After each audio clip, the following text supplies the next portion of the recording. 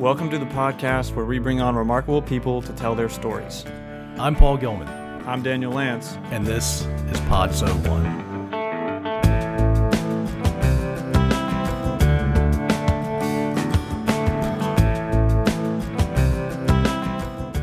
Before I introduce our next guest, I'd like to encourage you to go to our website at podso1.io. And if you click Talk to Us, there should be a feedback form, and we'd love to hear your thoughts on everything we've been doing, who we've been talking to, what we've been doing. So let us know, and we'd really appreciate it. So, cool. This week we have Chris Young on to talk about growing up in small-town Mississippi and his string of accolades that he has since collected, including being the 3 times winner of the Yes Mississippi Award, the 3rd-ranked high school football player in the state of Mississippi, and the highest ever rated athlete to sign with Vanderbilt, where he played with Jay Cutler, among others. The first part of this episode was recorded before the death of George Floyd, so we had Chris come back on along with his wife Lauren for an addendum for them to share their thoughts on the current moment. So here's Chris.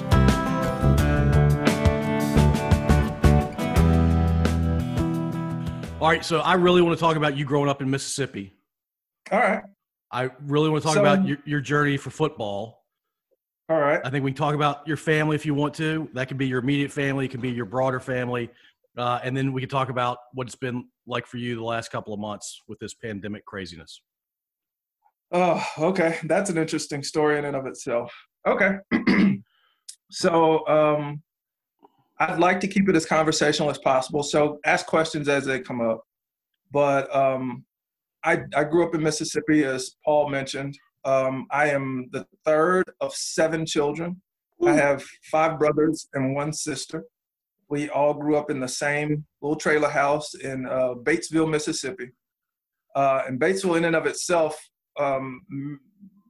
isn't very spectacular. There's like 7,500 people there, and our chief exports are caskets and high school football players. We put tons and tons of high school football players into colleges or in the potential for colleges. So it was one of those college towns. I think some country singer described it as a water tower town. That's literally what it was. My dad worked in a factory. My mom, in my early years, was a custodian at the school that my brothers and sister and I went to. And oddly enough, I ended up being a janitor for like 7 years of my life, from the time I was in the 4th grade to the time I was in the 11th grade. That was kind of my first job.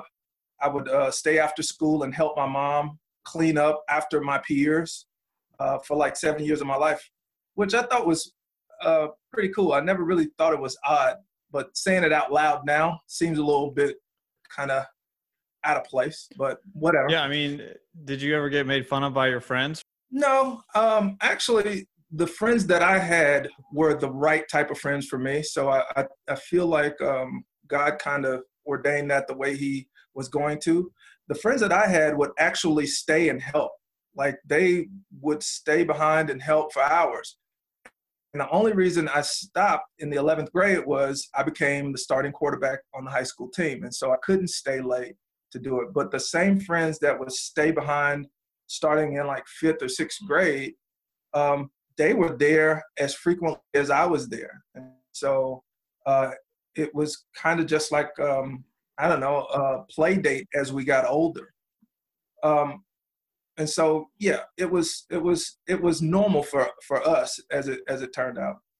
But kind of going through life in Mississippi was probably like going through life in a lot of different places, especially if you're broke, you try and figure out things to do.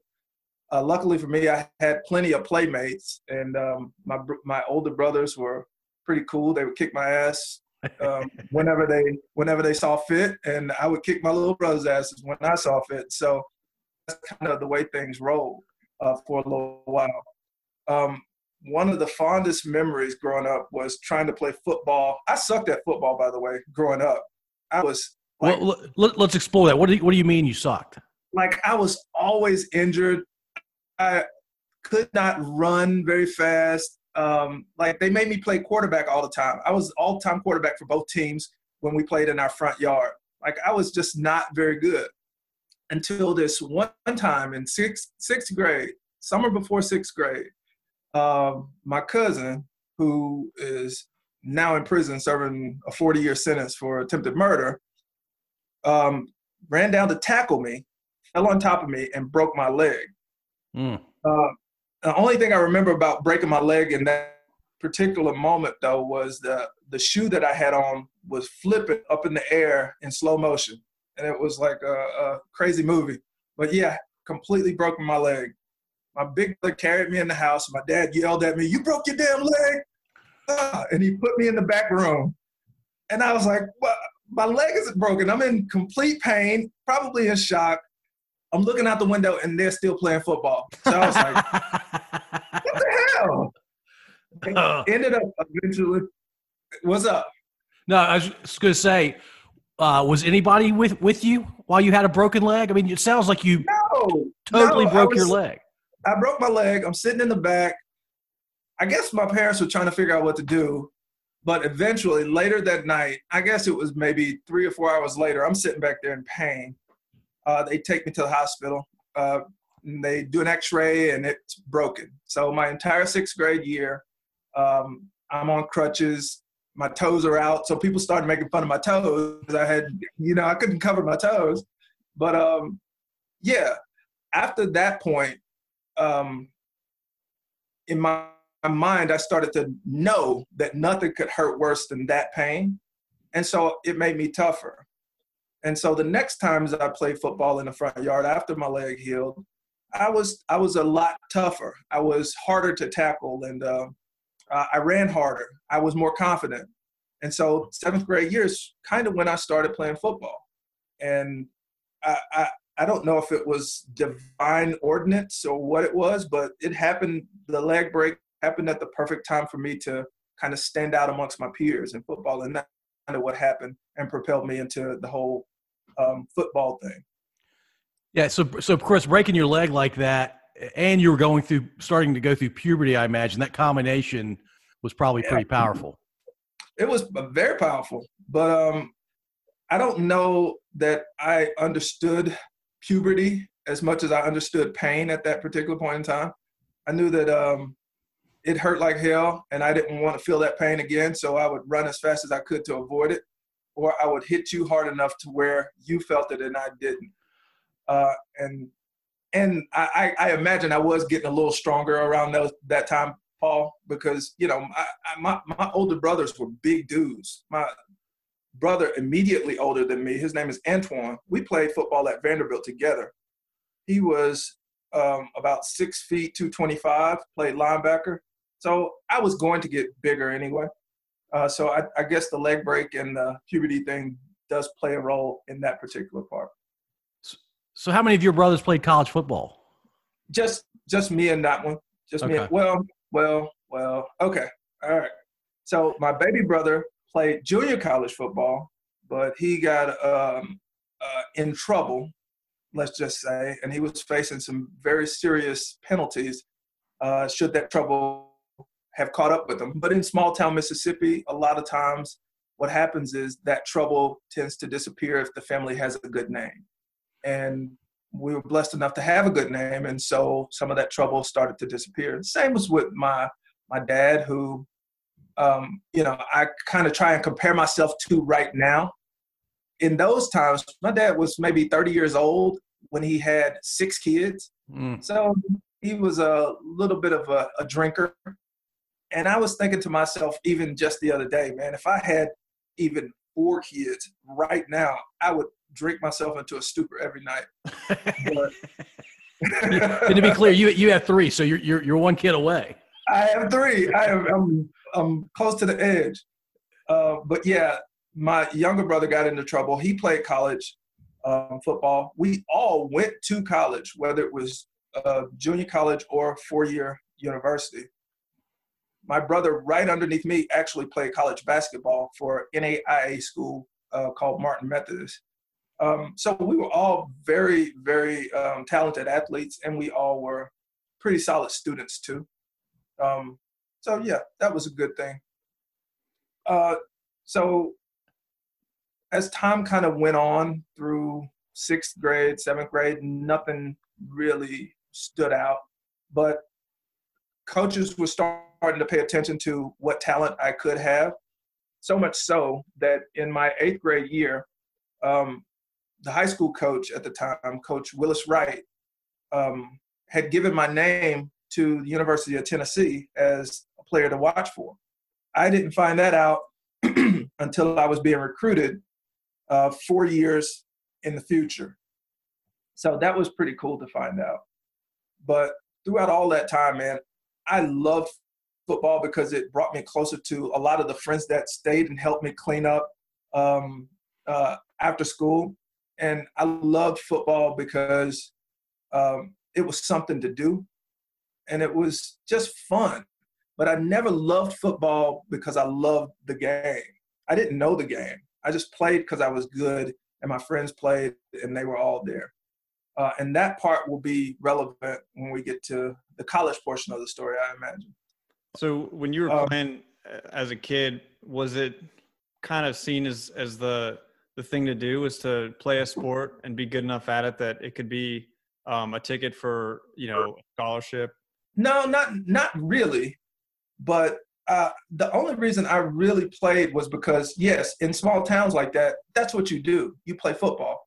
But I was never the kid who saw it as my path out. I always felt like there was something different. Whether I was right or wrong, I just didn't feel like football was my path out. 9th grade, I actually quit football. But my coach wouldn't let me quit. My coach was actually my cousin, and he wouldn't let me quit.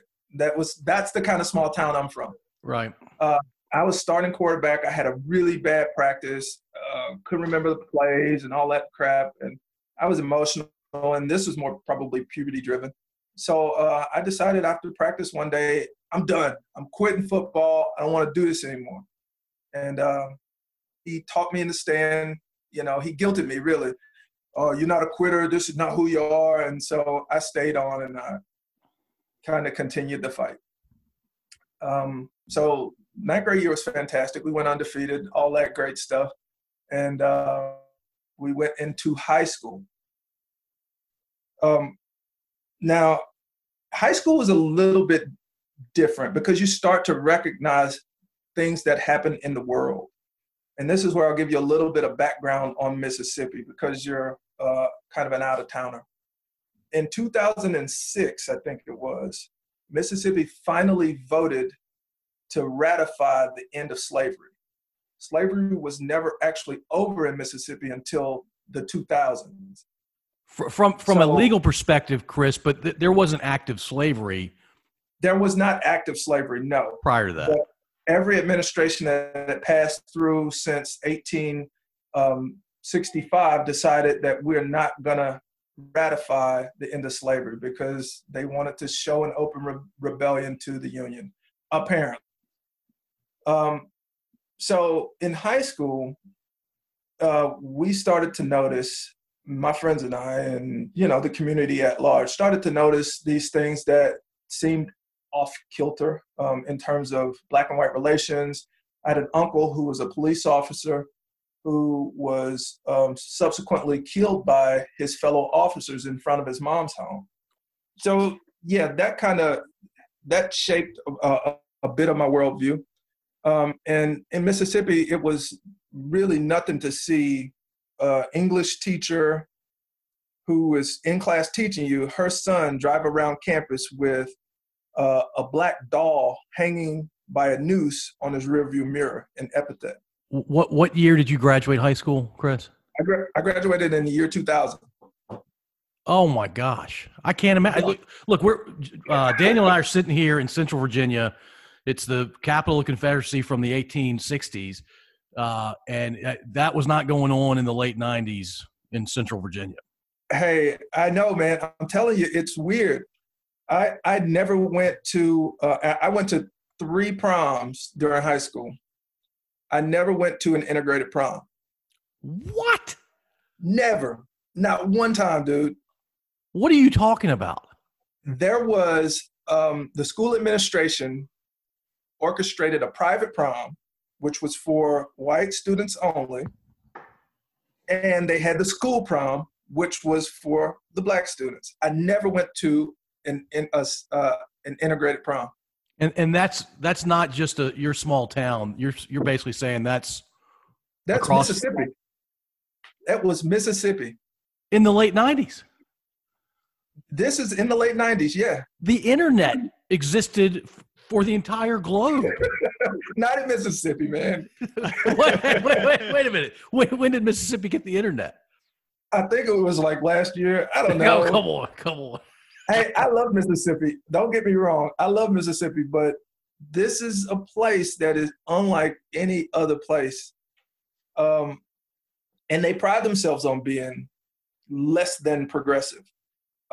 Progressivism, liberalism, all of that is used as a pejorative there. You know what I mean? Mm. So anything that advances the ball down the field doesn't necessarily play as well because it takes away from this old world view. And it's a little ironic to me because I look at the Confederacy as like history's participation trophy. Like I'm in Atlanta now, in Stone Mountain Monument, and people complain about monuments being taken down and things like that. But like that monument is essentially a trophy saying you played. You didn't win, but you played. Here you go.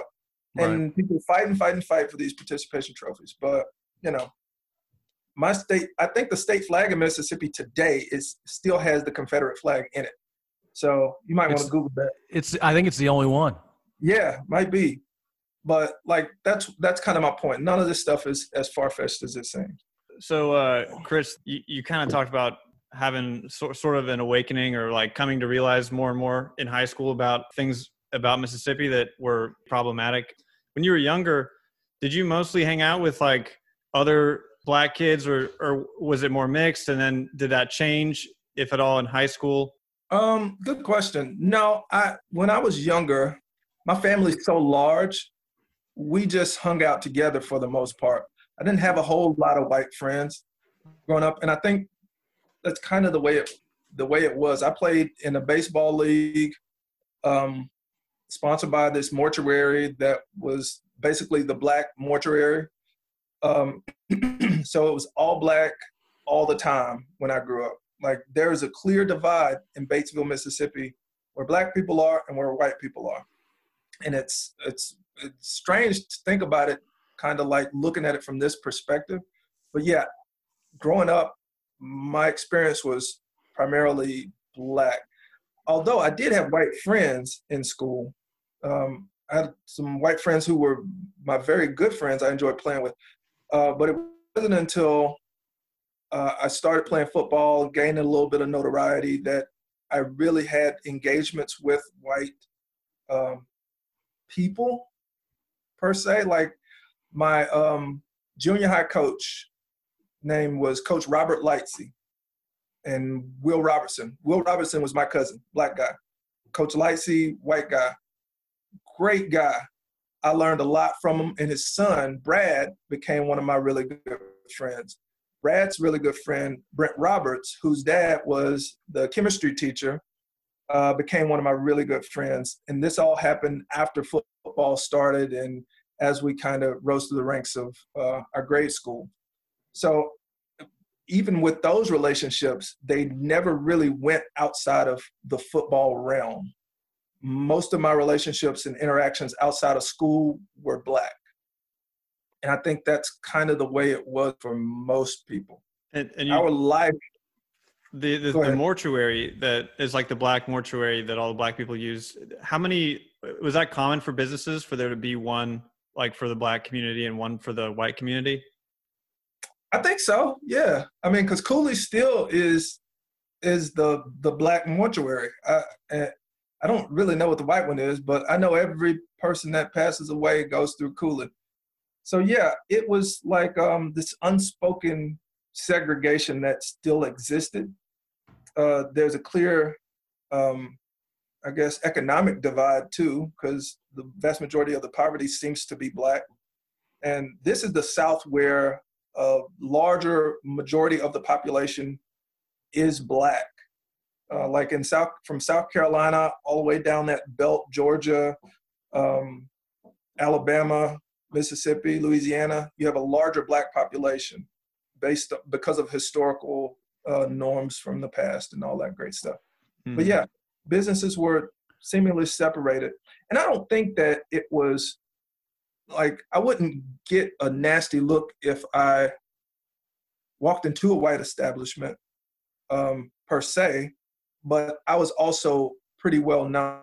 My family name was well known. Because my mom worked as a janitor, ironically, that's where most of our family notoriety came from.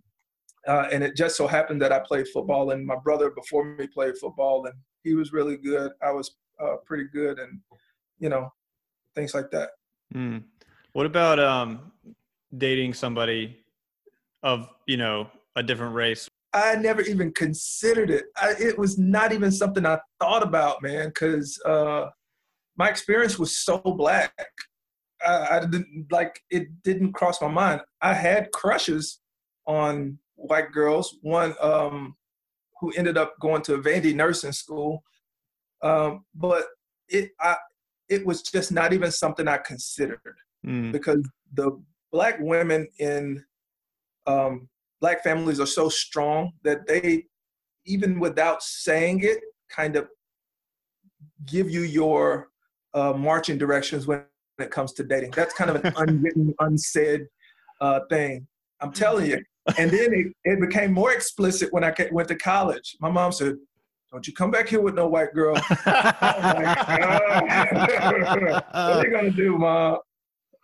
Hey, so Chris, you're describing something in the late '90s that it's kind of flooring me. Is it still like that? Because you still have family down there, right? Is it still like that now? There is still a private prom. Although 2020 is kind of a year for change, all kinds of change. So maybe not this year.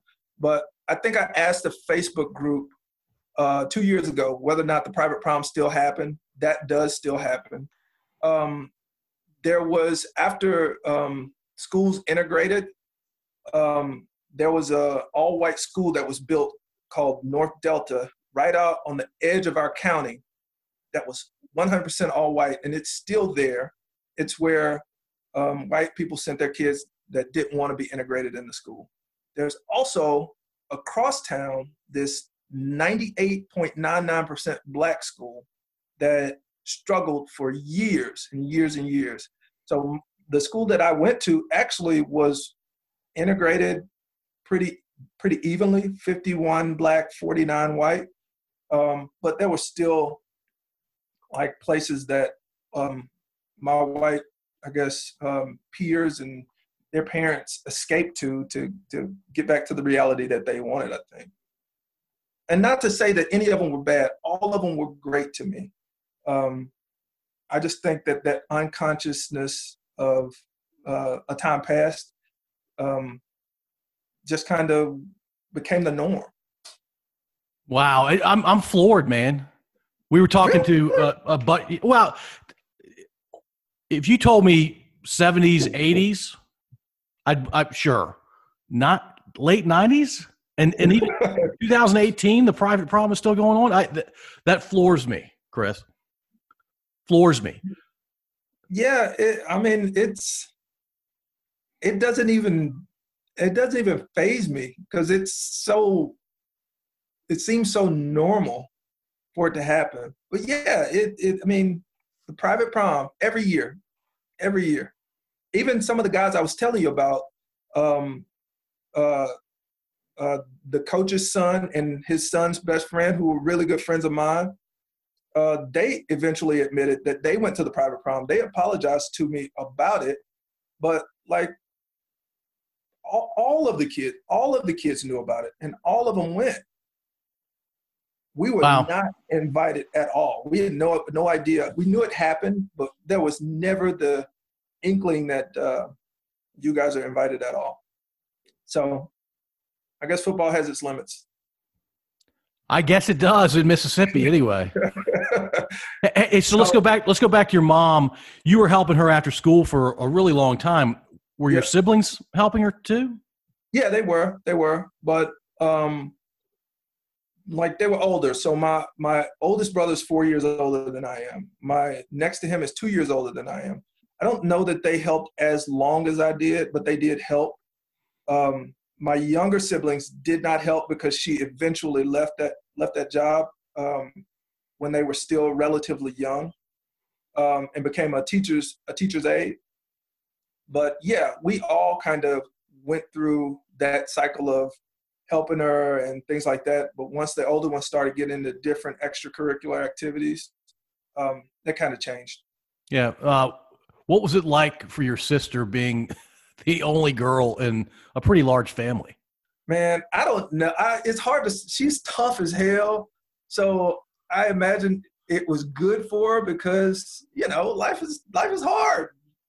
It's not like we didn't abuse her or anything like that. And her boyfriends, we all already knew them. We know them by family because it's such a small town.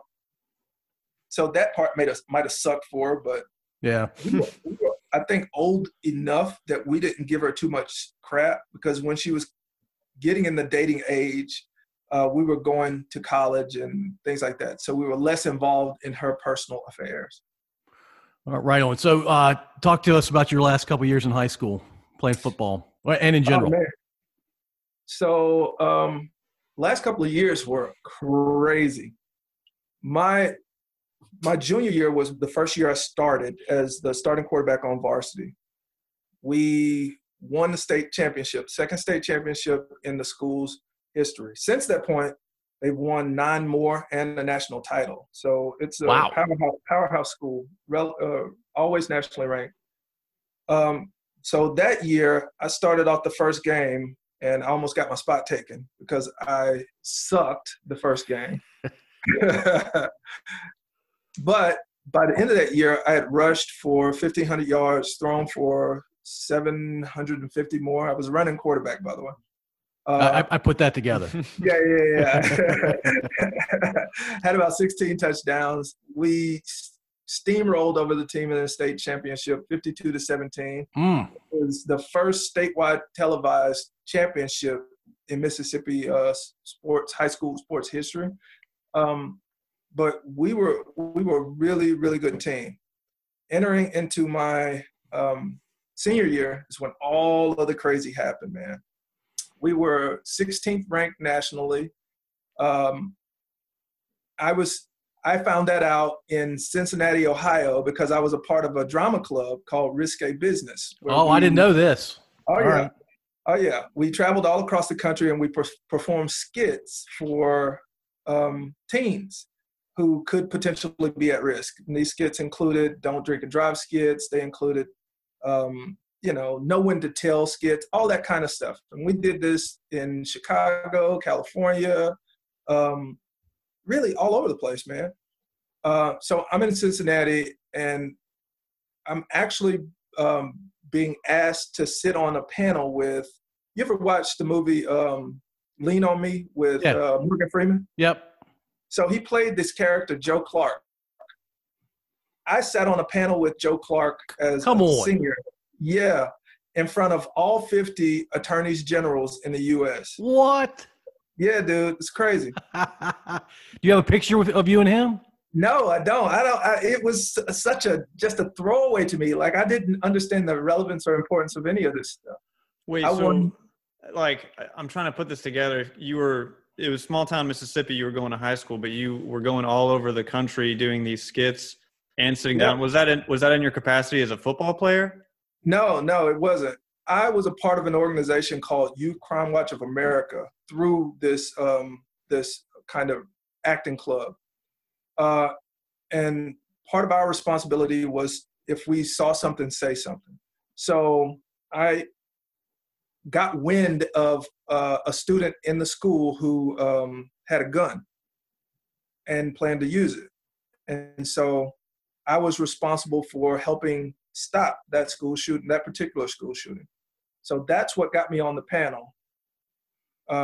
And I assume it's what kind of propelled me into this extracurricular part of my life. But I was awarded the Yes Mississippi Award 3 years in a row in high school. None of this had anything to do with football. I don't think. Maybe they wanted me on there because I was good at football, but yeah, Tell us more about who wins Yes Mississippi. I don't know, dude. I just got it. Nobody ever told me what the criteria was. I just got it. 3 years in a row. 3 years in a row. You won it 3 years in a row, and you had no idea what it took to win it. No clue.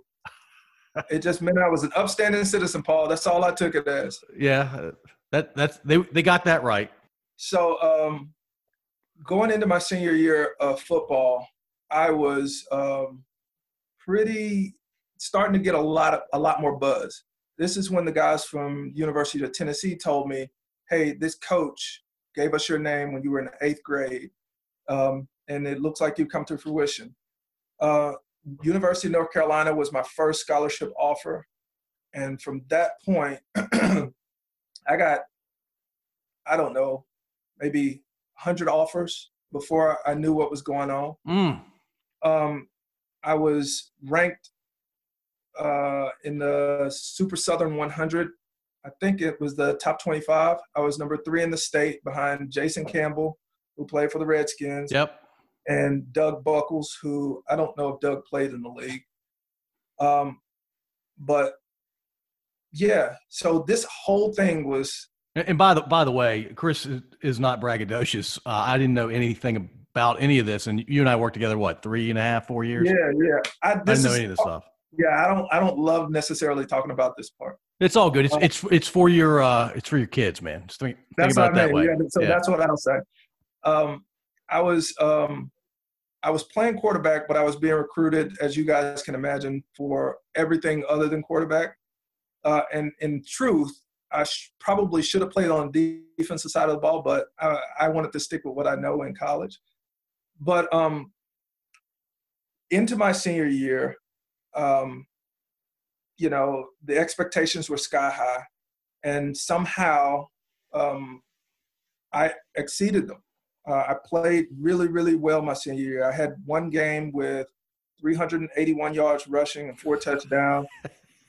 We lost. You lost the game? Lost that game. That doesn't make any sense to me. On a controversial last play, we lost that game. Another game my senior year, I had 292 yards and 6 touchdowns. We won that one. But we didn't win state championship that year. We lost 3 games, which is the most games we had lost in any one season for the last half decade. So it was a pretty big deal. And then came recruiting time. It's time to make a decision, which is essentially what killed my football career. Because after recruiting, I was essentially done with football as far as my spirit to play the game. I told you earlier, I didn't necessarily love the game anyway, but the recruiting part was absolute whirlwind. University of Alabama sent private jets to my hometown to pick me up. I would subsequently be interviewed by the NCAA about the University of Alabama, and I'm probably one of a few reasons why they were put on probation, I think around 2001. I had Mississippi State. I think we're outside the statute of limitations here. I think so. Paying for my senior gifts and my Jostens and things like that. I was playing high school basketball and running track at the time as well. I was a really good track runner, by the way. I was a high jumper. I cleared 6'10" and 3/4. That was my height. So you cleared me plus 6 1/4 inches. Exactly.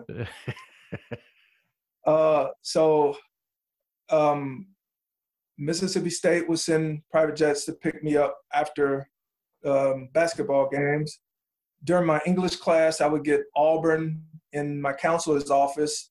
This is when Tommy Tuberville was the coach there, offering me scholarships. It was absolutely bananas. I would try and run and hide. I was with a buddy of mine, and we went to McDonald's randomly, skipped a class to go to McDonald's. And Kurt Roper, who I think I don't know where Coach Roper is right now, but he was sitting in the McDonald's, man, waiting on me. Hey, Chris, man, I got some guys over here on campus who want to see you. And I take a trip over to campus with Coach Roper. Deuce McAllister's there, and some of the guys I went to high school with that played at Ole Miss at the time, talking to me about coming to the school. Coach Cutcliffe showing me what the new uniforms are going to look like next year. All that crazy shit, man. There are a lot more stories, but we'll stop there. Was this common for like how many players does this happen to at your high school per year, or were you kind of an odd one out? I was pretty highly recruited in high school. I was a 4-star athlete. I was the highest rated athlete to ever sign with Vanderbilt. What? That's crazy. Come on, man. I didn't find that out until like a year ago when Saturdays Down South published this list of the highest rated players for whatever school since the year 2000 or whatever it was. And yeah, my name is right there. You're at the top of that list. Number one. Oh my goodness. So what does 4-star mean as opposed to like a 3-star, 2-star? Yeah, so it's a scale of 1 to 5. 5 being absolute can't miss prospect, and then it kind of gradually goes down from there. Were you the only 4-star Vanderbilt ever got? I don't know.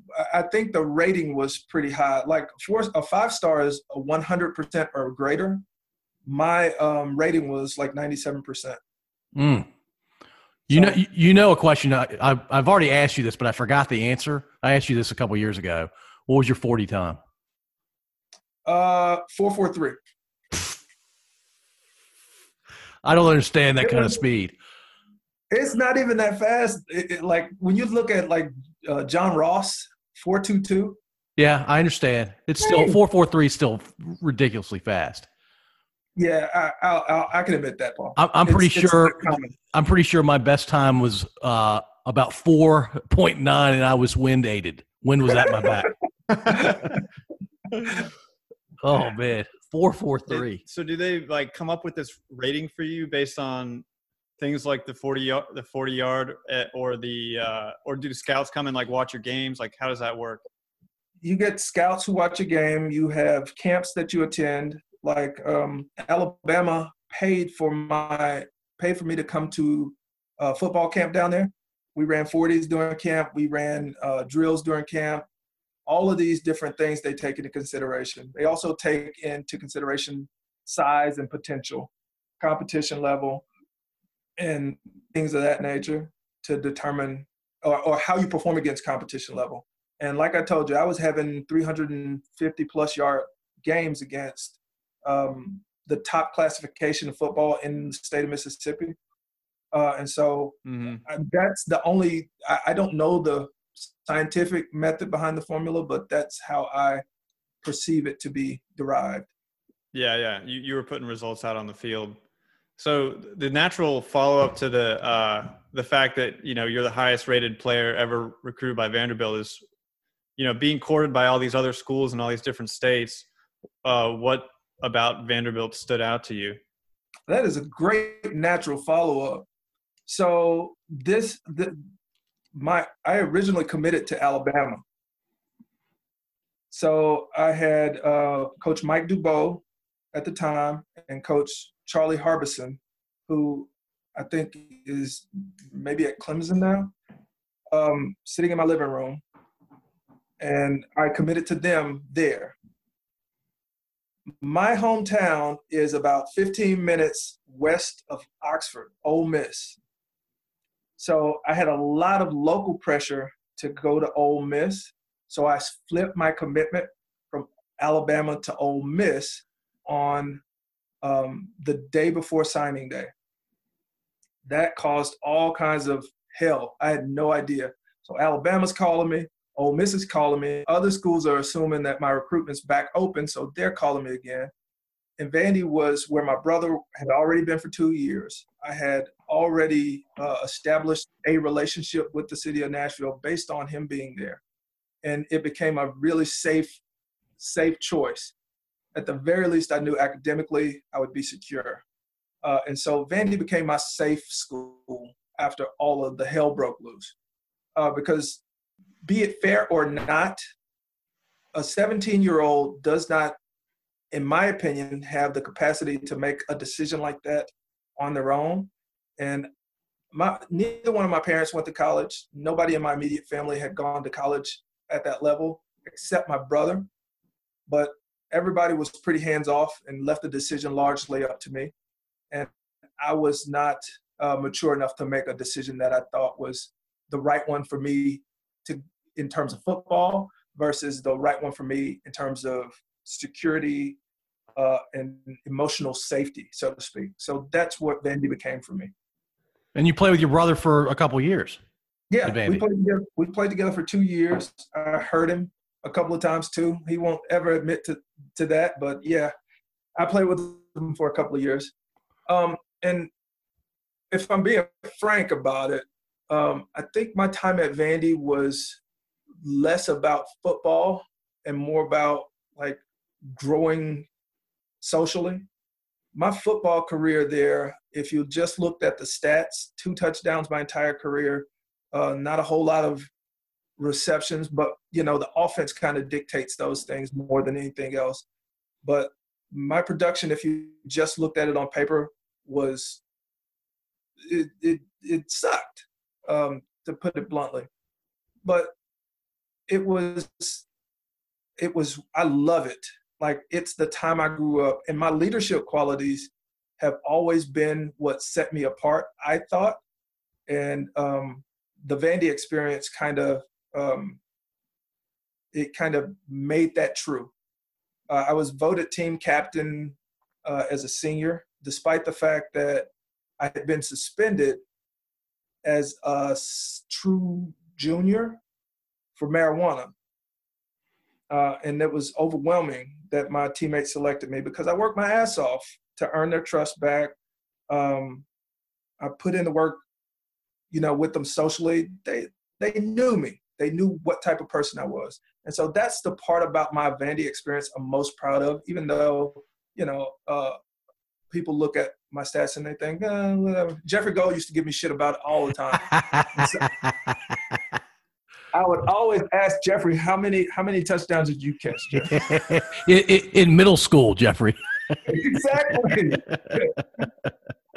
Yeah, so I played with my brother for a couple of years at Vandy.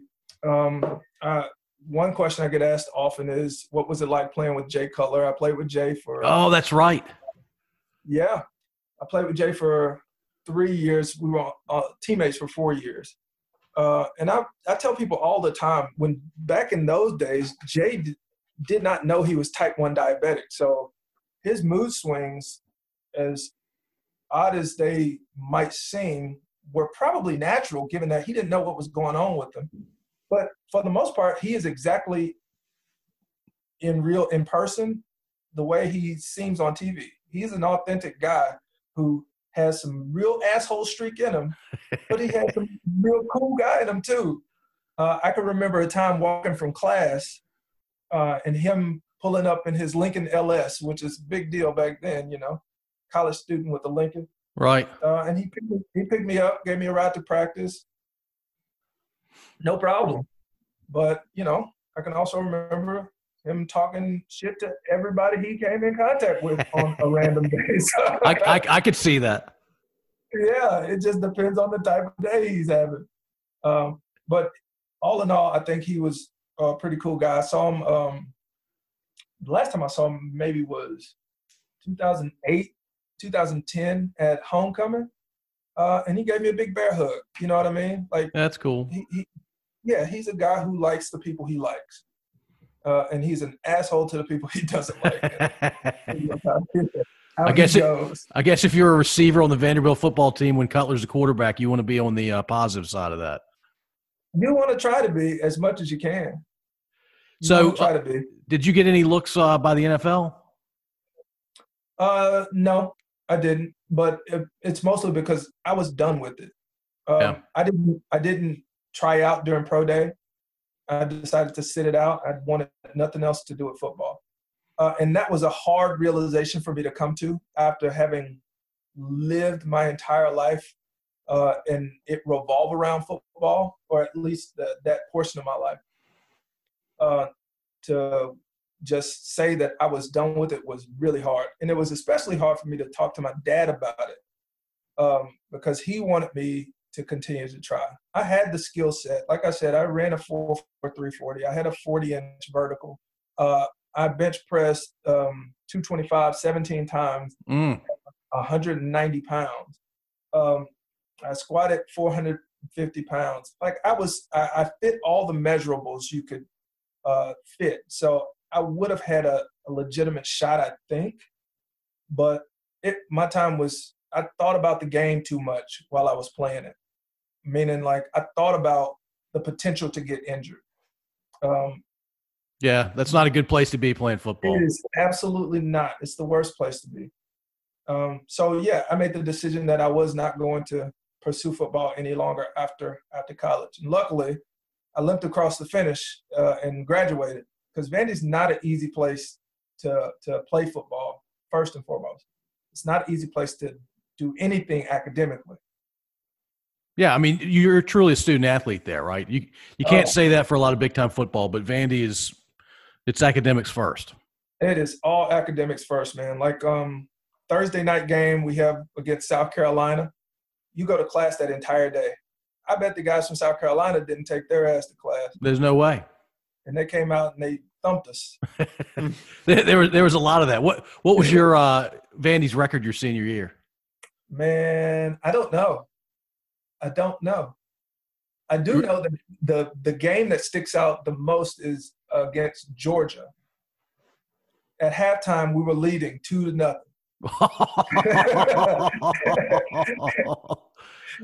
Who was the big name on Georgia back then? Well, there was this safety named Sean Jones. Okay. And he later got, I think, drafted by the Browns. He said the worst point in his football life was trailing Vandy at halftime. That's hilarious.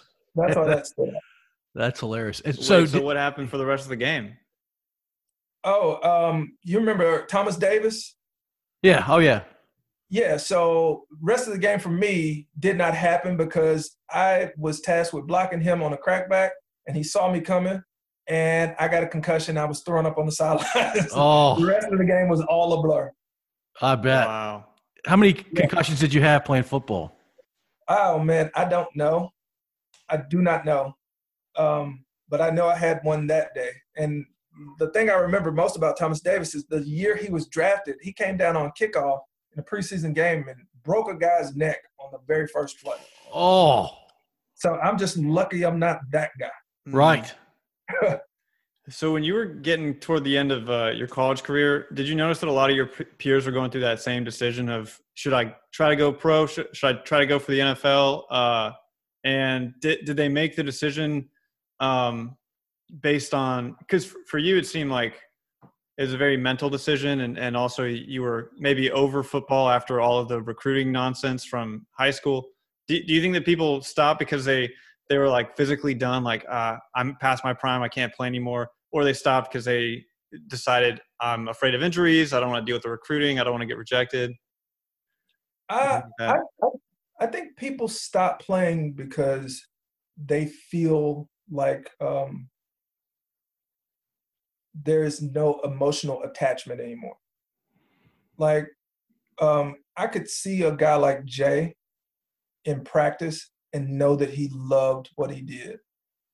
And then I could see a guy like me in practice and know that I love what I'm doing, but I love that I'm doing it with my teammates more than I love what I'm doing. Like Jay knew that he was good.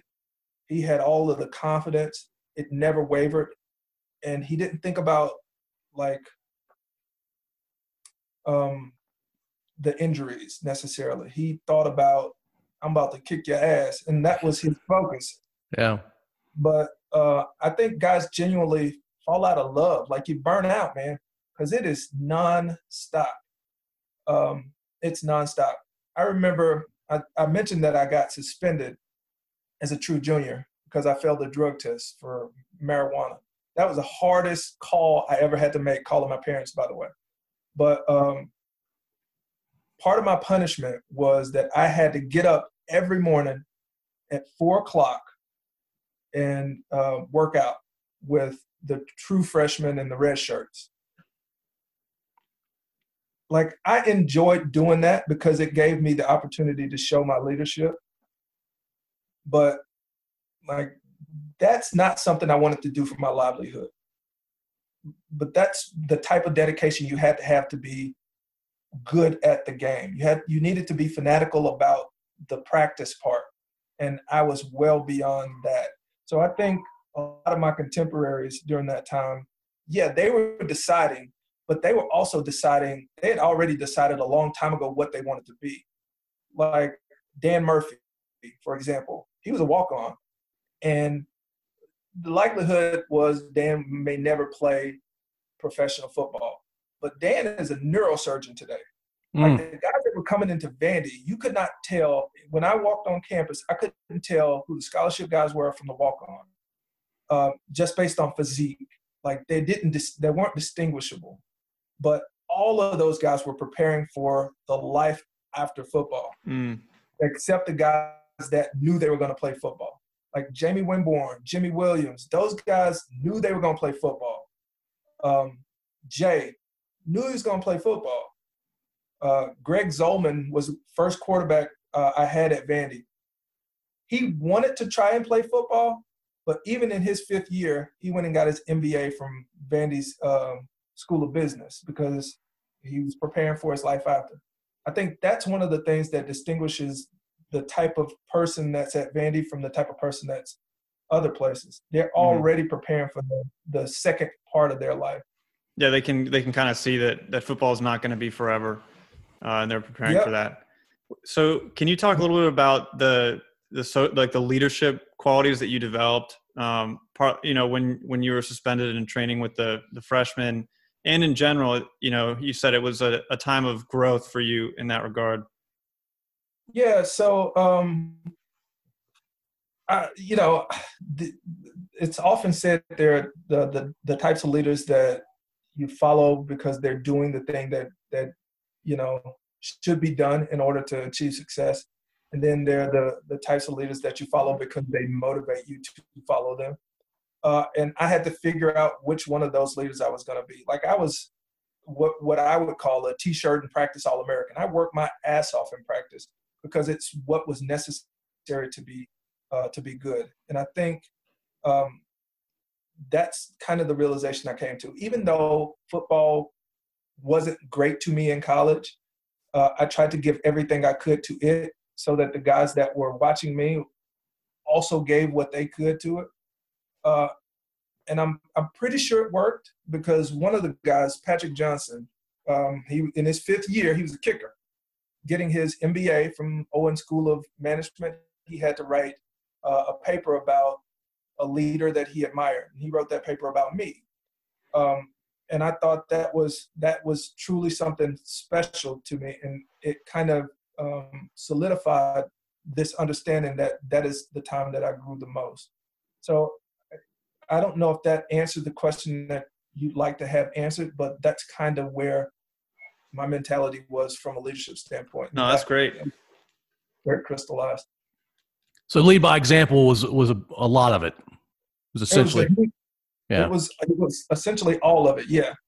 But even if I wasn't being productive on the field, leading by example in the times that maybe no one was necessarily watching.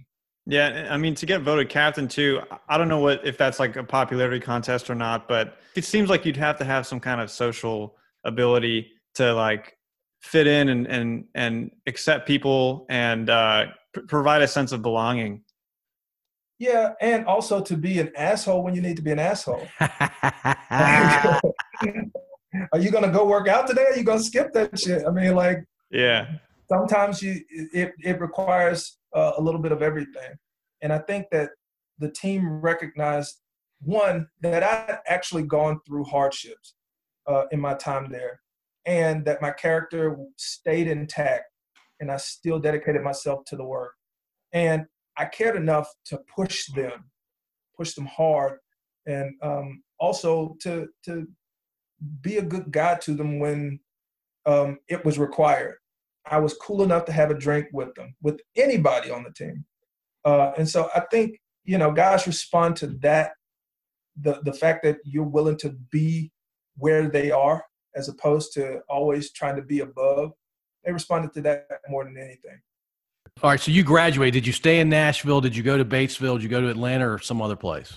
Oh, man. So I stayed in Nashville for 2 years after I graduated. Yeah, 2 years after I graduated. So in 2005, I was sleeping on my girlfriend's couch, about to get dumped. I met my girlfriend at Vandy, by the way. She's my wife now. She is an epidemiologist. Oh, no way. Yeah, dude. Hold on. What kind of epidemiologist? She's a breast cancer researcher. Okay, not got it. Infectious disease. So I'm sleeping on my girlfriend's couch at the time, and she's working at Dell. So I'm like, well, maybe I can get a job at Dell. So I applied, and that my first job was 2005, October 2005. I started as a temp guy at Dell. My shift was noon to midnight, and including weekends, by the way. And I crushed it. I mean, I was the number one sales rep on the floor. I was 100% in every metric. I got offered a full-time gig within 1 month of working there that I almost turned down because I thought I was making way more money than I would ever make. But, I had to, because in that first month, I got me an apartment. I had no furniture. And so I'm sleeping on the floor in my apartment. And my only focus was on being successful at this job. And I absolutely crushed it. And so I got promoted a few times there. I was only there for 2.5 years. And then I moved to North Carolina, where I worked in a mall kiosk for Dell. I did that for about 6 months. I was actually going to business school at the time at Keenan Flagler at UNC. And one day I was in class, and one of my coworkers called and said, "Hey, man, the kiosk is gone, bro." I was like, "What?" They laid us off in the middle of the day. Or they came at midnight. We didn't find out until the middle of the day, the next day. And so there was like a year where I didn't have a job. And my girlfriend at the time, all we did was travel from place to place in the U.S. Off of student loan money. Eventually, I found an opportunity with a company called Lenovo, who was a competitor of Dell's. And I started there. Made more money than I'd ever made in my entire life. North Carolina move was probably the single best move I've ever made in my life, and probably will be going forward, frankly. But I got the opportunity to travel to Beijing and manage product, to meet all these cool, smart people. I stayed there for about 9 years. I worked in RTP and met some of my best friends during that time. What does RTP stand for? Research Triangle Park. It's where the main IBM campus is. It's where Oracle is. It's where Amazon has a base there. It's like a centralized hub that nobody knows about. And it's right in the heart of North Carolina, Chapel Hill, Durham, and Raleigh. I know about it. Yeah, man. We're not too far from there. Really? Yeah. It's like a 2.5 hour drive, maybe. Yeah, man. You should visit. I love North Carolina. So we still have a place there. My wife and I got into real estate while we were there. We started buying investment properties because we had disposable income at the time, really. So we bought properties in Atlanta, Nashville, North Carolina, and anywhere else we could really find at the time. And that was the time where we kind of created the foundation our family would start to grow from. We got married in 2011 after 9 years of dating. So I think I won. It was when she was just about to dump my ass. So wait a minute. How long did you date before you asked her to marry you? 8 years. She should have dumped you after year 3, man. I know, Paul. I know, man. I know. I know. She must be a good woman. Yeah, she's great. She's great. We had our first kid a year after. His name is Jaden. He broke his wrist Wednesday, by the way. Oof. Hope he gets better soon. Yeah, I don't want to go in hospitals right now, but we did anyway. We had our second son 2 years later. His name's Caleb. And then we decided that we needed to be closer to family because it's a 13-hour drive to Mississippi from North Carolina. And it was a 5-hour drive, 6-hour drive to Atlanta from Durham, where we were. A whole lot happened in between the time we were there. My younger brother had a stroke at 27. Wow. Yeah, my grandparents passed away while we were there in North Carolina. So there was a whole lot of life that happened during that time as well. But I won't bore you with those details. And then we moved to Atlanta, and here we sit in the city of Decatur. Okay, and how long have you been in Atlanta? 5 years, going on 6 years. Okay. The first year we were here, I did not have a job. It was just like the time between Dell and Lenovo. There was a 1-year gap. And so I was looking for a job for the first year that I was here. And Chris Forche and I had a mutual friend from Lenovo who connected us. And I don't know if you knew this, Paul, but when I was at Dell, Chris Forche was at Dell. When I was at Lenovo, Chris Forche was at Lenovo. I had no idea. Yeah. Yeah. I didn't know he was at Dell when I was there, and he was only at Lenovo for a short time.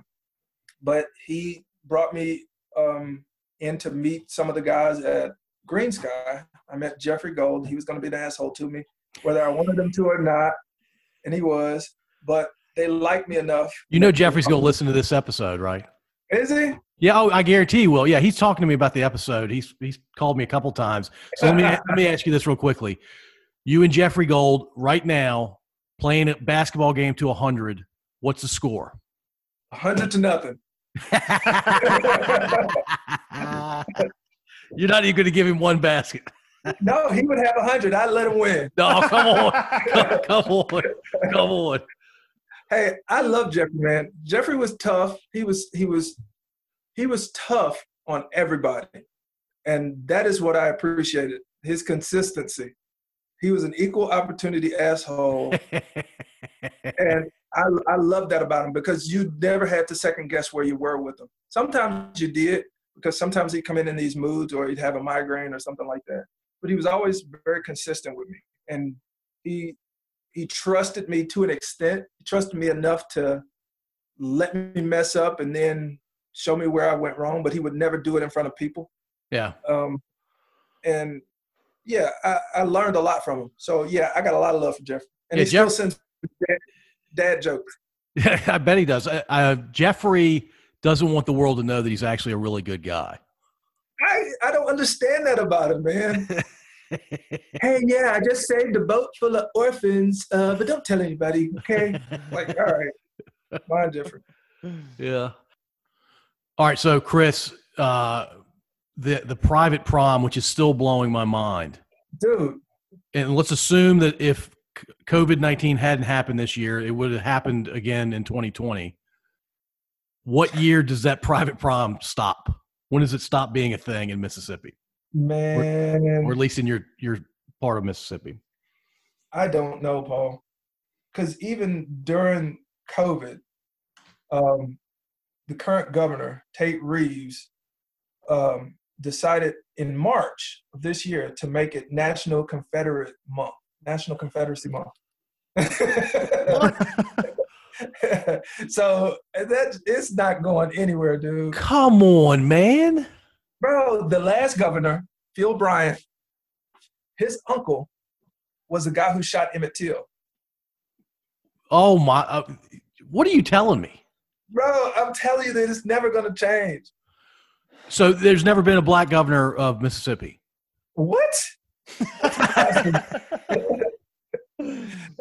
I don't know that. I don't know that that's true, but I am willing to bet a substantial amount of money that it's true.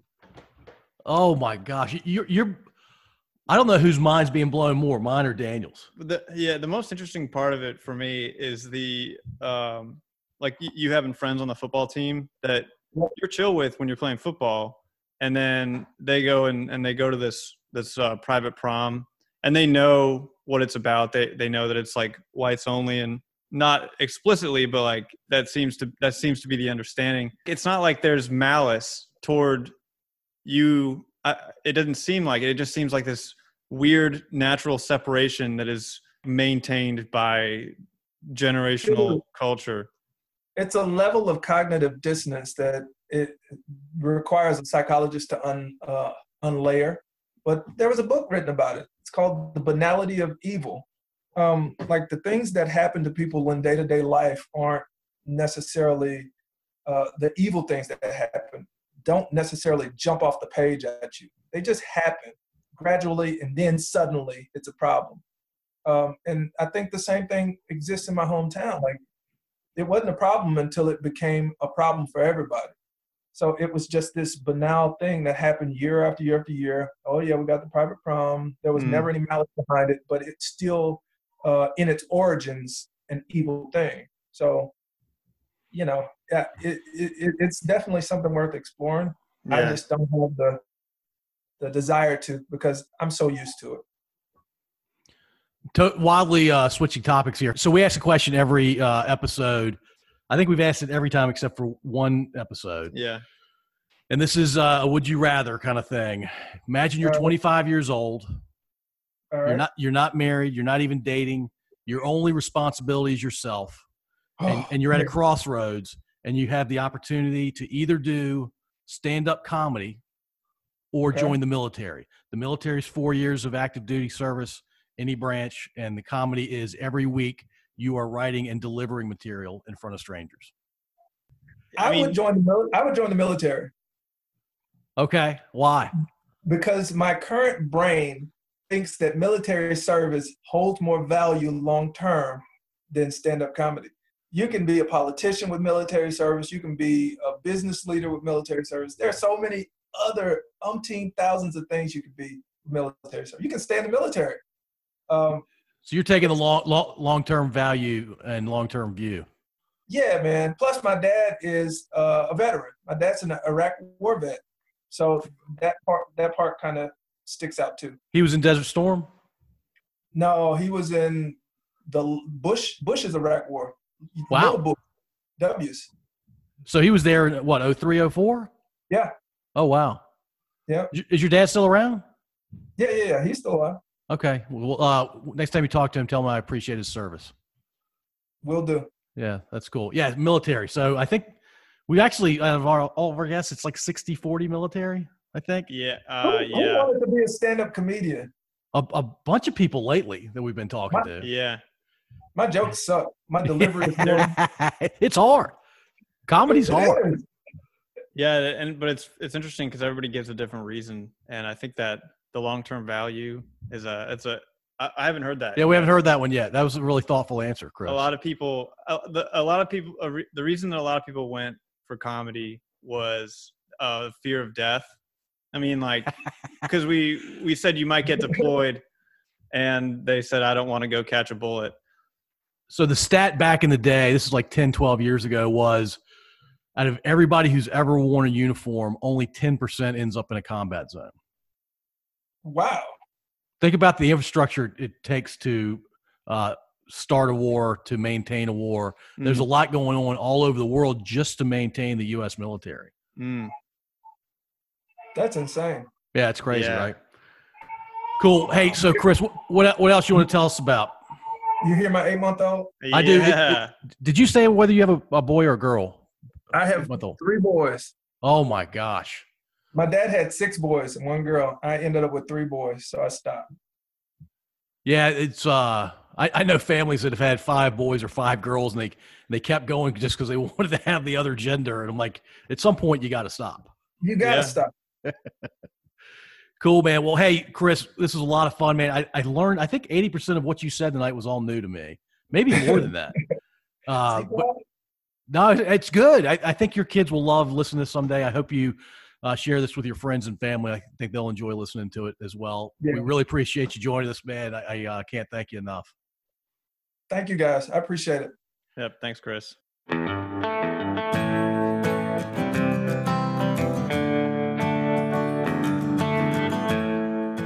Here's the addendum with Chris and his wife, Lauren, and their valuable takes on the current situation.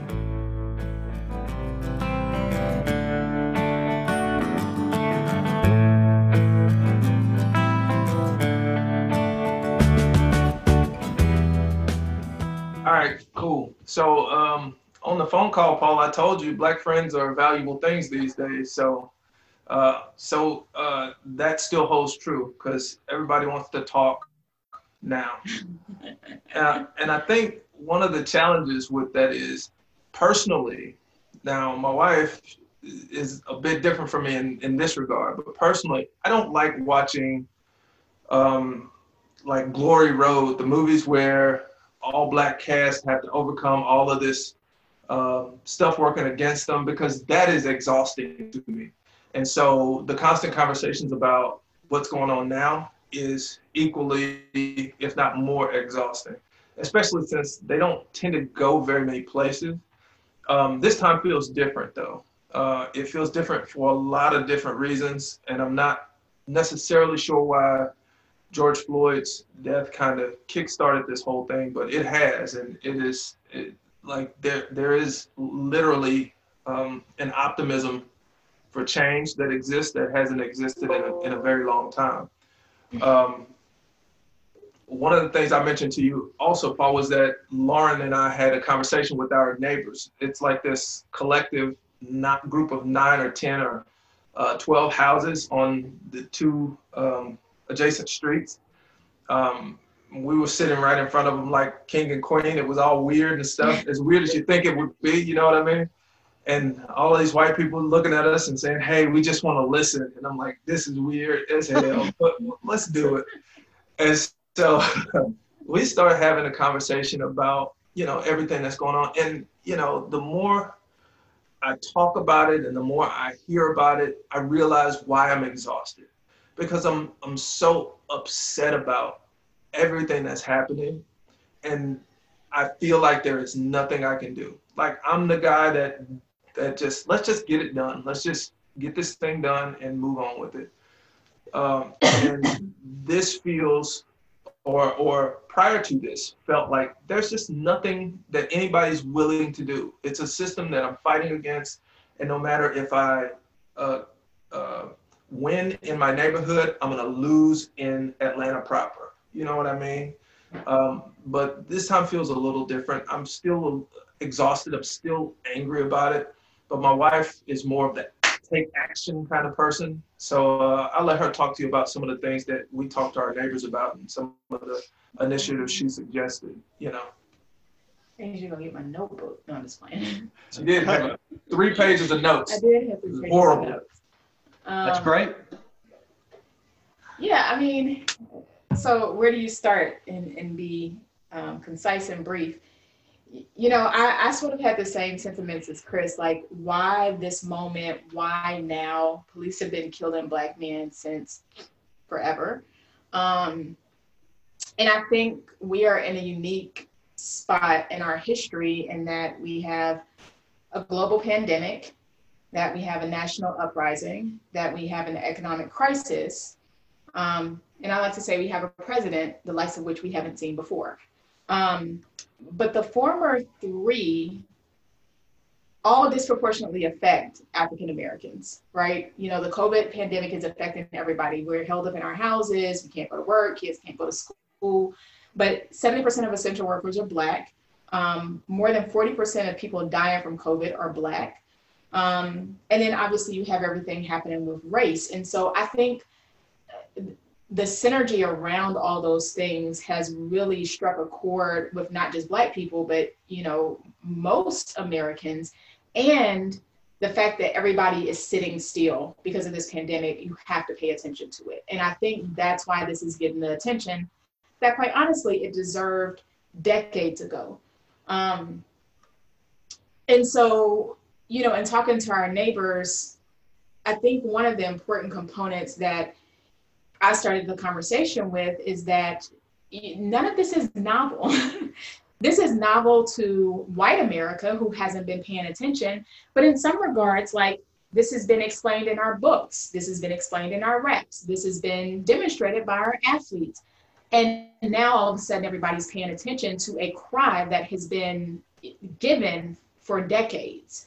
But I think what we haven't done a good job of, particularly, I can speak for Chris and myself, but I think generally Black people, is that when things happen, we have been trained, we have been automated to keep things inside, to put on your smile. Somebody asks, how are you doing? Well, thank you. How are you? Instead of, my life is shit right now because my world is burning around me. I'm watching my people die, my neighborhoods go poor, and my husbands, my sons, my uncles being killed on the street. But that's not what we're programmed to do. We are programmed from a very young age to adapt to white norms. And I think that adaptation and not really putting Pressure. well, putting pressure, but like not exposing the realities that we live with every day has been a disservice to us. Because, you know, as Chris and I were just talking about, I think we have allies in our colleagues and in our neighbors, but if they don't know what's happening, like, nobody can advocate for you, right? And so I think for the first time, we're seeing some of those stories coming out, whether it's because now we have a video camera to capture it, or whether it's because now we're feeling like this is a safe place and time to be able to speak freely, in quotes. I think that's why we're seeing some of what we're seeing. So I'm going to pause there. I don't know if you guys like want this to be a dialogue or what. No, this could be whatever you guys want to make it. Chris, you have married an extremely thoughtful and bright woman. Oh man, trust me, I know, and it is frustrating as hell. Thank you for So I'm just curious, because this has been going on for a long, long time. As you two were growing up, have you known anything to change since that time? Go ahead. So so the environments we grew up in, I think we're different. Like, I grew up in an all Black neighborhood. 99.9% were Black. 99.9% of the people in my high school were Black. And so I was exposed to white people through like extracurriculars, et cetera. But it wasn't until I went to Vanderbilt that they were a part of my everyday conscience. And so it's hard to say whether or not, you know, from Vanderbilt forward, whether they've changed or whether I've adapted. I think as I have found my voice and as I have found my strength, I feel more confident in having those conversations in uncomfortable places. But I think more than the system changing or them changing, I've changed and I've learned, ooh, this is a room where I can't really talk about race and race relations, or maybe these people are open. Maybe I can bring up this subject. Like, learning to navigate these different environments is, I think, what has changed for me. Yeah, and for me, initially, the change was all me. You don't necessarily, why would the world change if 80% of the people living in it think it's perfect? Like, in their minds, progress was happening. So for me, with that in mind, what I learned to do was put on better camouflage. And so we move in a neighborhood that allows us to be camouflaged from the things that would be a threat to us, i.e. the police. You buy a car that would allow you to be camouflaged from the things that would be a threat to you. You put your kids in schools that would allow them to learn how to adapt in a world where they can wear the best camouflage, so to speak. And I think when I got a little older, I became a little bit more outspoken about things that have to do with race. And I say things that make people uncomfortable all the time.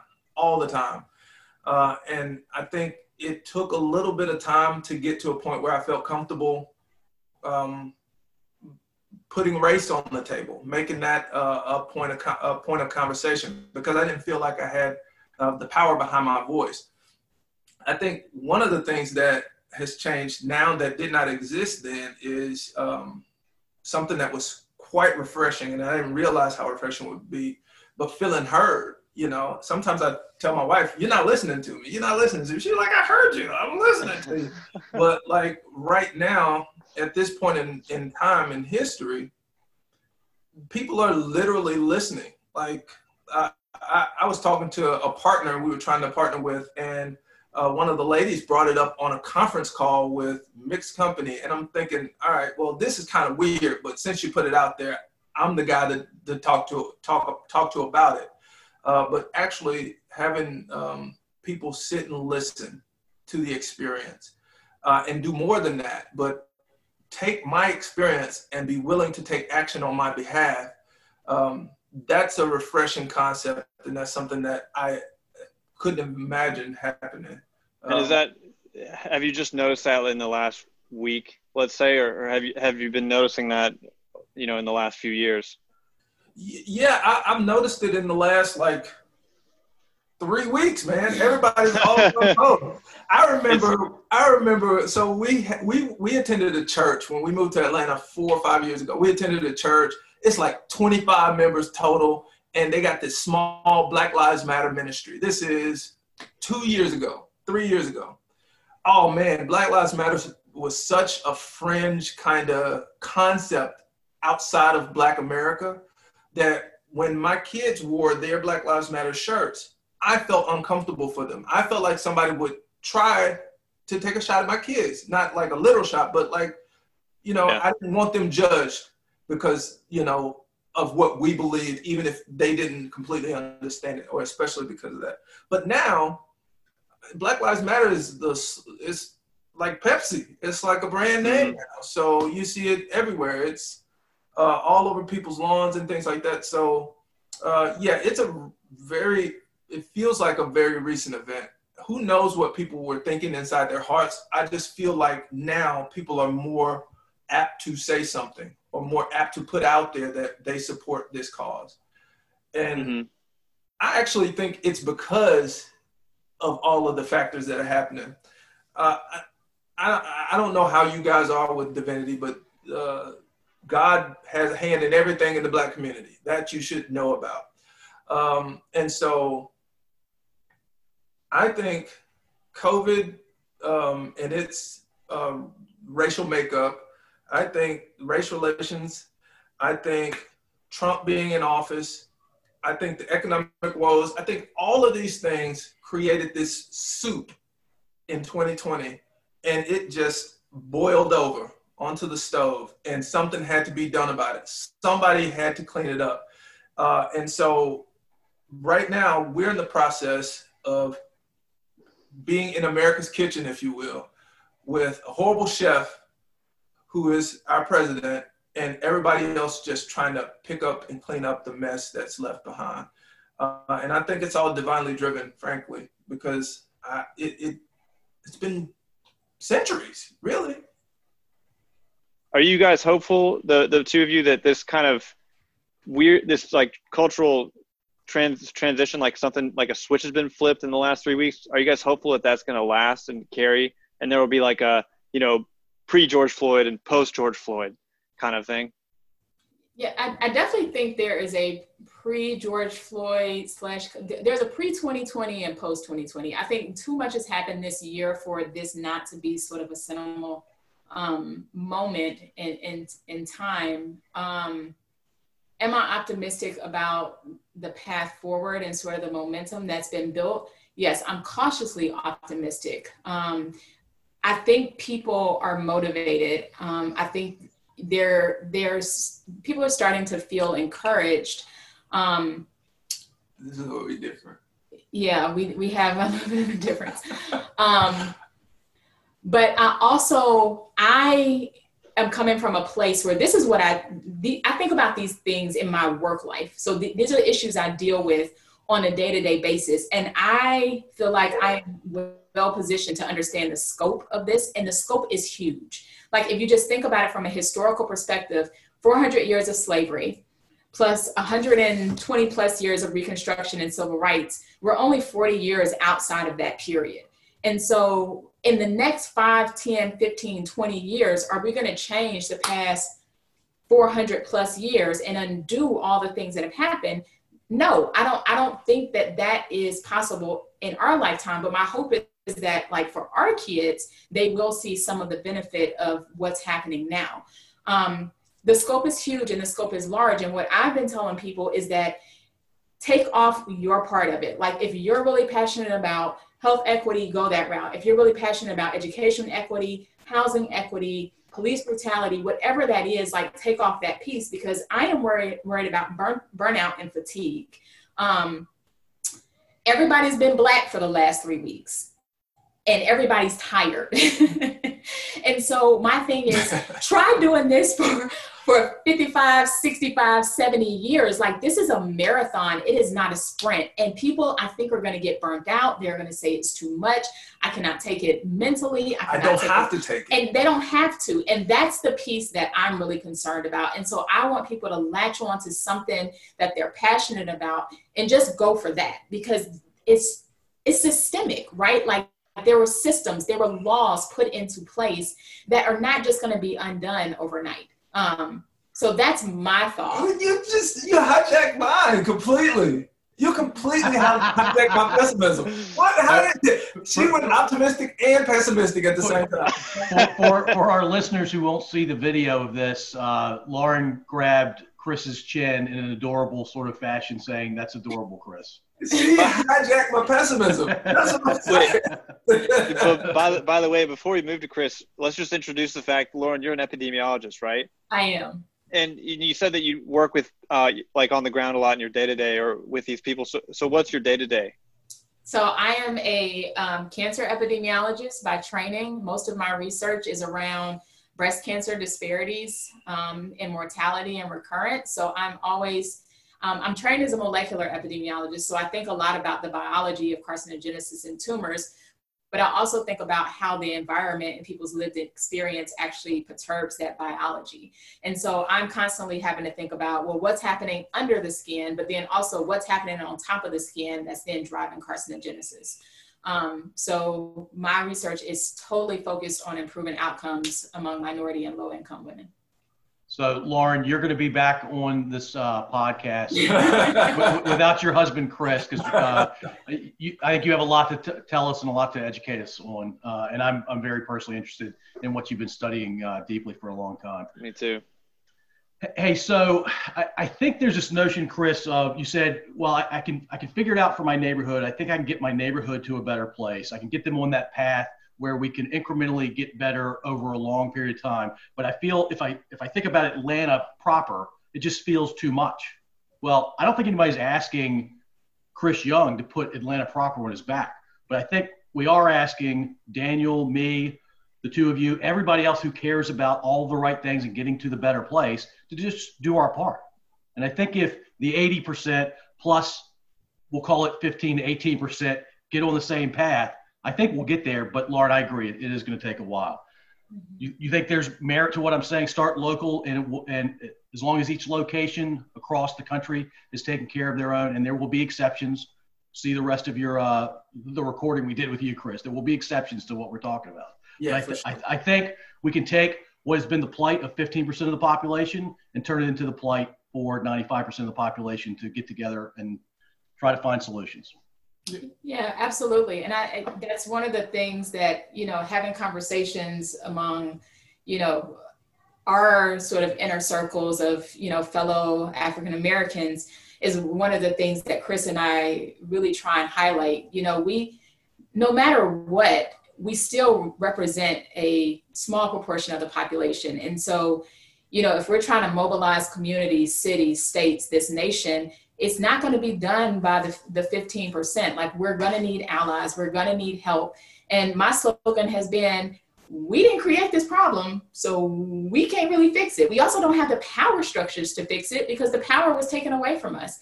And so I absolutely agree that, it is incumbent upon the majority to use their leverage, to use their place of power to help sort of deal with the current situation that we find ourselves in.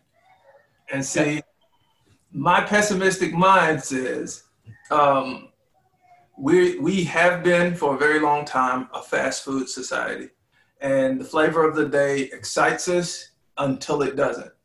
And I read a meme that said 2020 essentially started with a Popeye's chicken sandwich. Nobody's thinking about that chicken sandwich anymore because something else came up. You know what I mean? So right. If after this moment passes, nothing has changed, then nothing will change. Because, and I think there's real danger that this moment passes and nothing changes. And that's primarily because of what we have in leadership.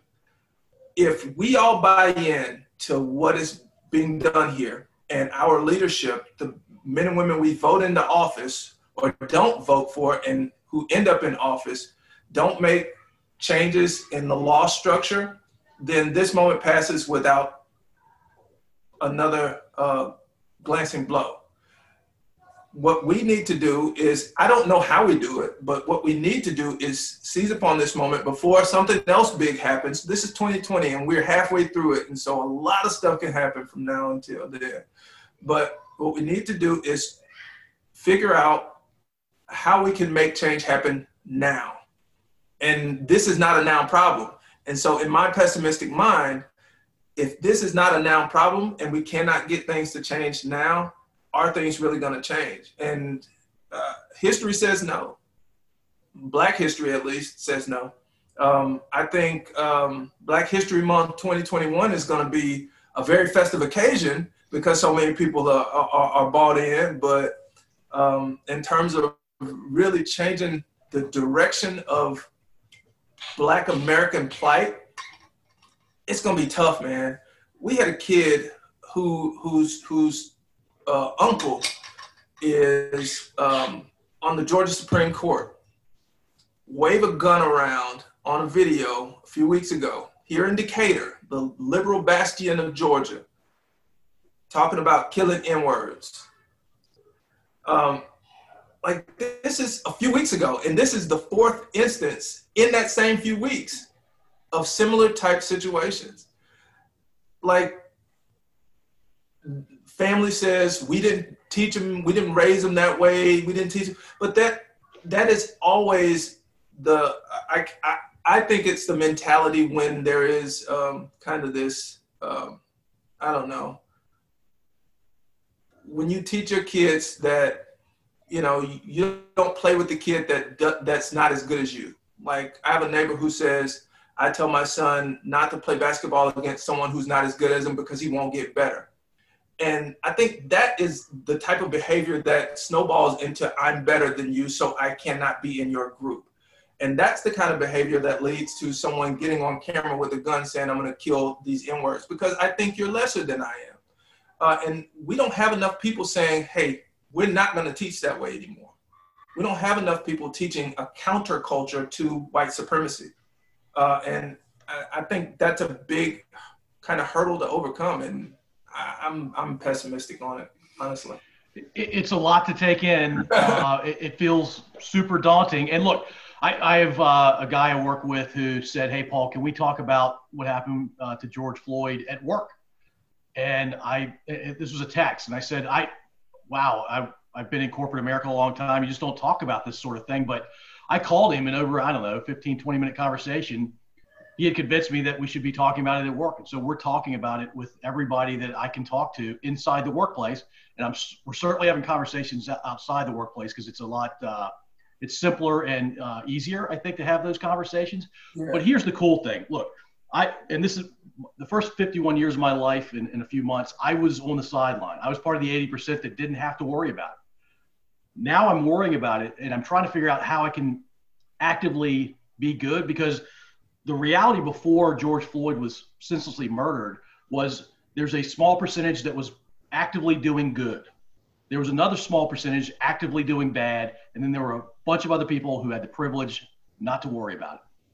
And now I think you're going to get a bunch of people off the sidelines, and now the challenge will be, what are the good ideas, and can we sustain it? Mm-hmm. And so I'm with Lauren.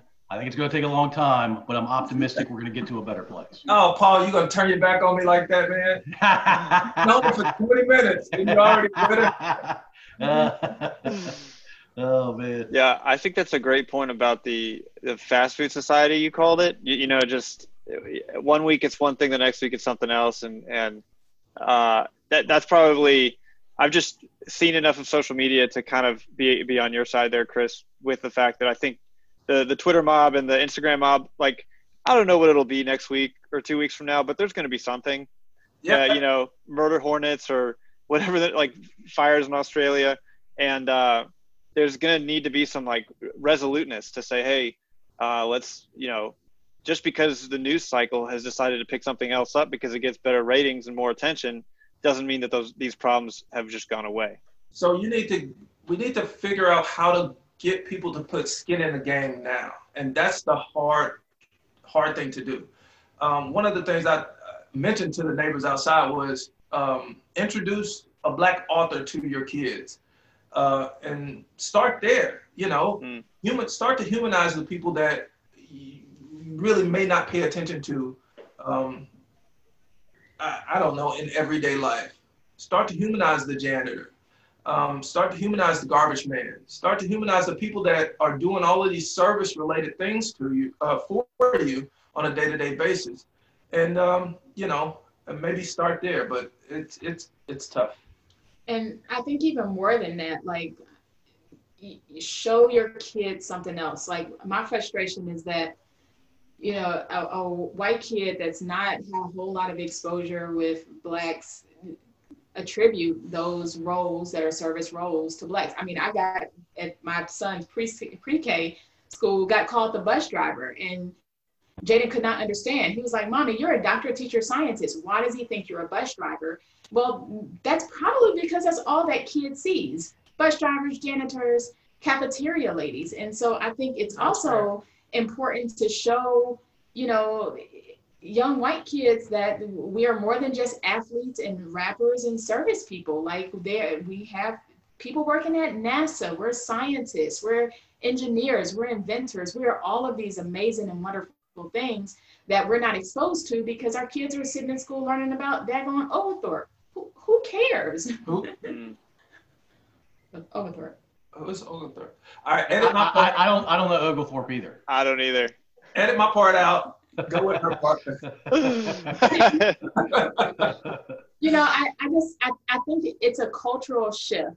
And I've been saying to people that as much work as I think we put in as parents of particularly Black boys, teaching them respect authority, like don't go in anybody's backyard. Like right now you're cute, but when you're 14, you're going to be a threat. And so we're trying to prepare them for when they're a threat, which is work every single day. It's work on our part, it's work on their part. It's really unbeknownst to them, but that same amount of work needs to be done by white parents for their kids so that their kids can be an advocate for my kid if that day and time comes later. And so like we share it with our neighbors, and I'll share with you guys and your listeners, like there are 4 E's. Educate, which means read Black authors, understand the plight, right? Engage in whatever capacity you can. My suggestion was find something that's meaningful to you and really just put your heart into that.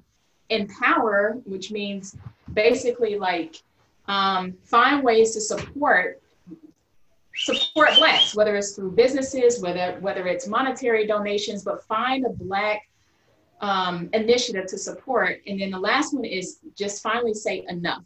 If you see racism, whether it's overt or whether it's microaggressions, like step in and say, no, this isn't right. I think the more consistent we are with calling things out, it becomes easier.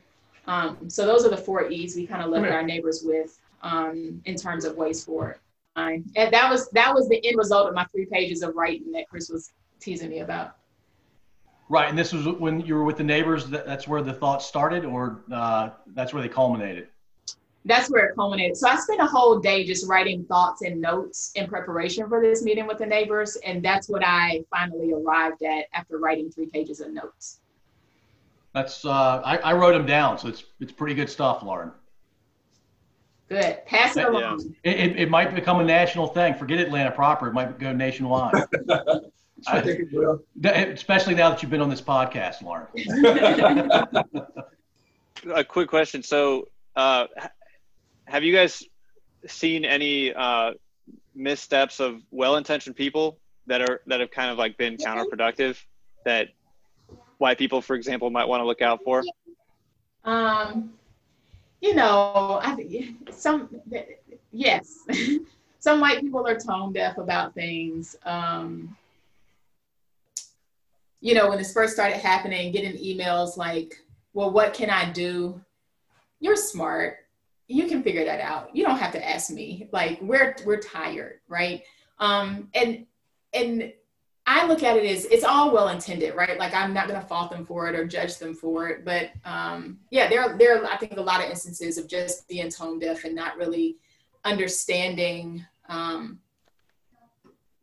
But on the other side, like, we're in a very unique situation. I probably wouldn't know how to react if I wasn't living the experience every day. Yeah, it's tough. I think at the end of the day, for me, as long as you're coming from a place of genuine concern and care and really self-reflection, no matter what you say, like, I'm on your side, right? Because if you're saying I'm ignorant to this situation, like, I want to be better informed, I'll point you to a website that's going to have resources, right? But if it's just, oh, how are you feeling today? When I know you don't really give two craps about how I feel, like that seems disingenuous, and that's frustrating.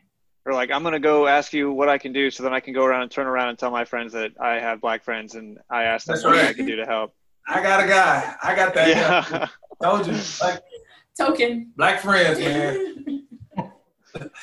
Well, so, all right, look, if you go with my theory that a lot of white America is waking up and they actually want to go down the right path, but they aren't accustomed to having real conversation. They're not accustomed to having real debate. And I think I'm speaking for myself only. Well, actually, I'm not speaking for myself. I am not afraid to ask certain things for fear that I may have mildly offended somebody, because I think those discomforting conversations can lead to productive outcomes. So look, I'm going to ask you, is there anything that white America can use to improve and continue the conversation on this path that Laura and I are describing? I would say part of it is educating yourself. There's very little more frustrating than debating the merits of racism without having the privilege of experience. But the next step up from experience is kind of empathy, I think. You gain that empathy by understanding what the examples are, understanding kind of the history of it, and how it manifests itself in different ways, in different systemic points throughout our nation. So I would read Black authors, not necessarily children's books or anything like that, Paul, but like Race Matters. Was that a comment about my literacy? Race Matters was one of the first books I read by Dr. Cornel West. And I thought it was a very good illustration about how hope becomes nihilism or hopelessness, and how crime kind of derives from that pool of hopelessness. And it talks through kind of some of the systemic drivers that push specifically young kids in this book from that place of hope to that place of hopelessness. So like, I think understanding more about those learned experiences help. I think because we have a lot of white friends who ask us questions. And I think I hate to speak for like all Black people, but we're like really open. We're really open people. We are. And I think like if there are people that you feel comfortable enough to go to and say, hey, I'm admitting my ignorance. I don't know a whole lot about this, but I've done some soul searching and I feel like these are the areas where, I'm failing or I can do better. Can you explain X, Y, or Z to me? Like I've had people ask me, like, is the term Black, is the term African-American? I think as a whole, we are really welcoming people. And I think as long as, again, things are coming from a place of honesty and truth, that like we're willing to hold hands along the way. Hey, so this moment where Chris describes you and he being the king and queen of the neighborhood for the moment, how did that come about? I mean, obviously the macro view, I understand the macro, but how did, like in the moment, how did that come together? It was mostly because of social distancing. Like everybody kind of met at our porch And because we had Austin, who I was feeding dinner, I had to roll his high chair out. So we ended up on the sidewalk, whereas everybody else was kind of like dispersed along the street. And so it was this very sort of interesting sort of change of roles, because I kind of feel like we're the outcast of the neighborhood in a lot of ways.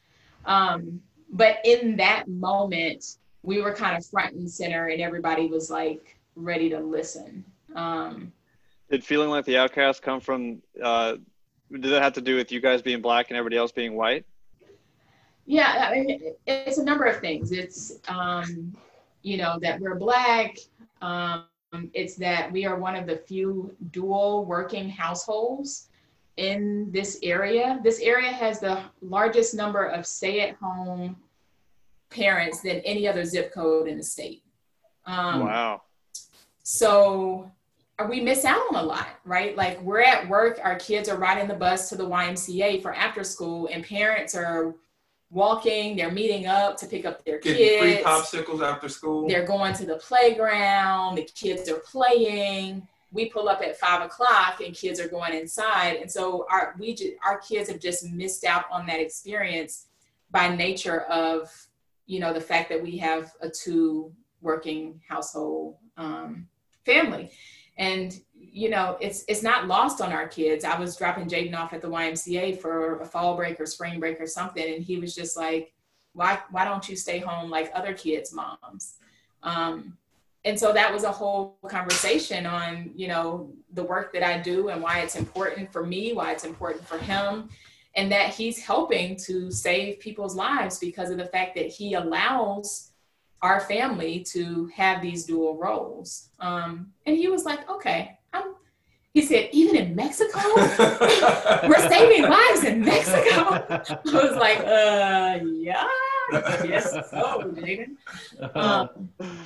And so, yeah, we just have a different household dynamic than, 90% of everyone else that lives in this neighborhood. And we teach our kids differently. Like, a lot of the boys who Jaden would play with, they come and go as they want, in and out of backyards and so on and so forth, which is one of the things we brought up earlier. And that's strictly a no-no. Even for me, I knock on my neighbor's door and ask permission, and I live 20 feet from them and have for the last 4 years.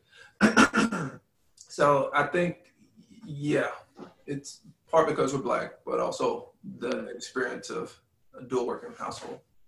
So then they set up a meeting because they wanted to listen?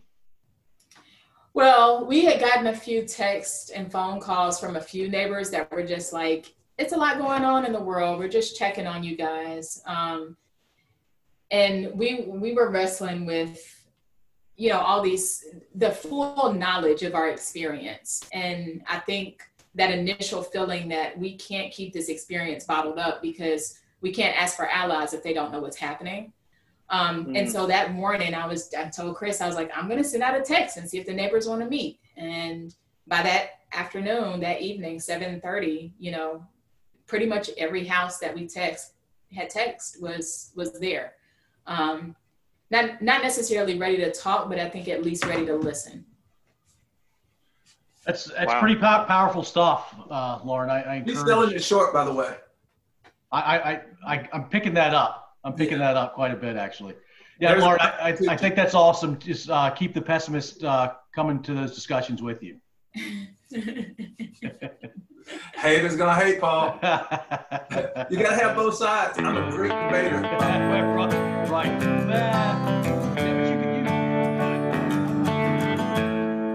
If you enjoyed this episode, come find us on Facebook or Instagram and let us know what you think. We'd love to connect. Thanks for listening.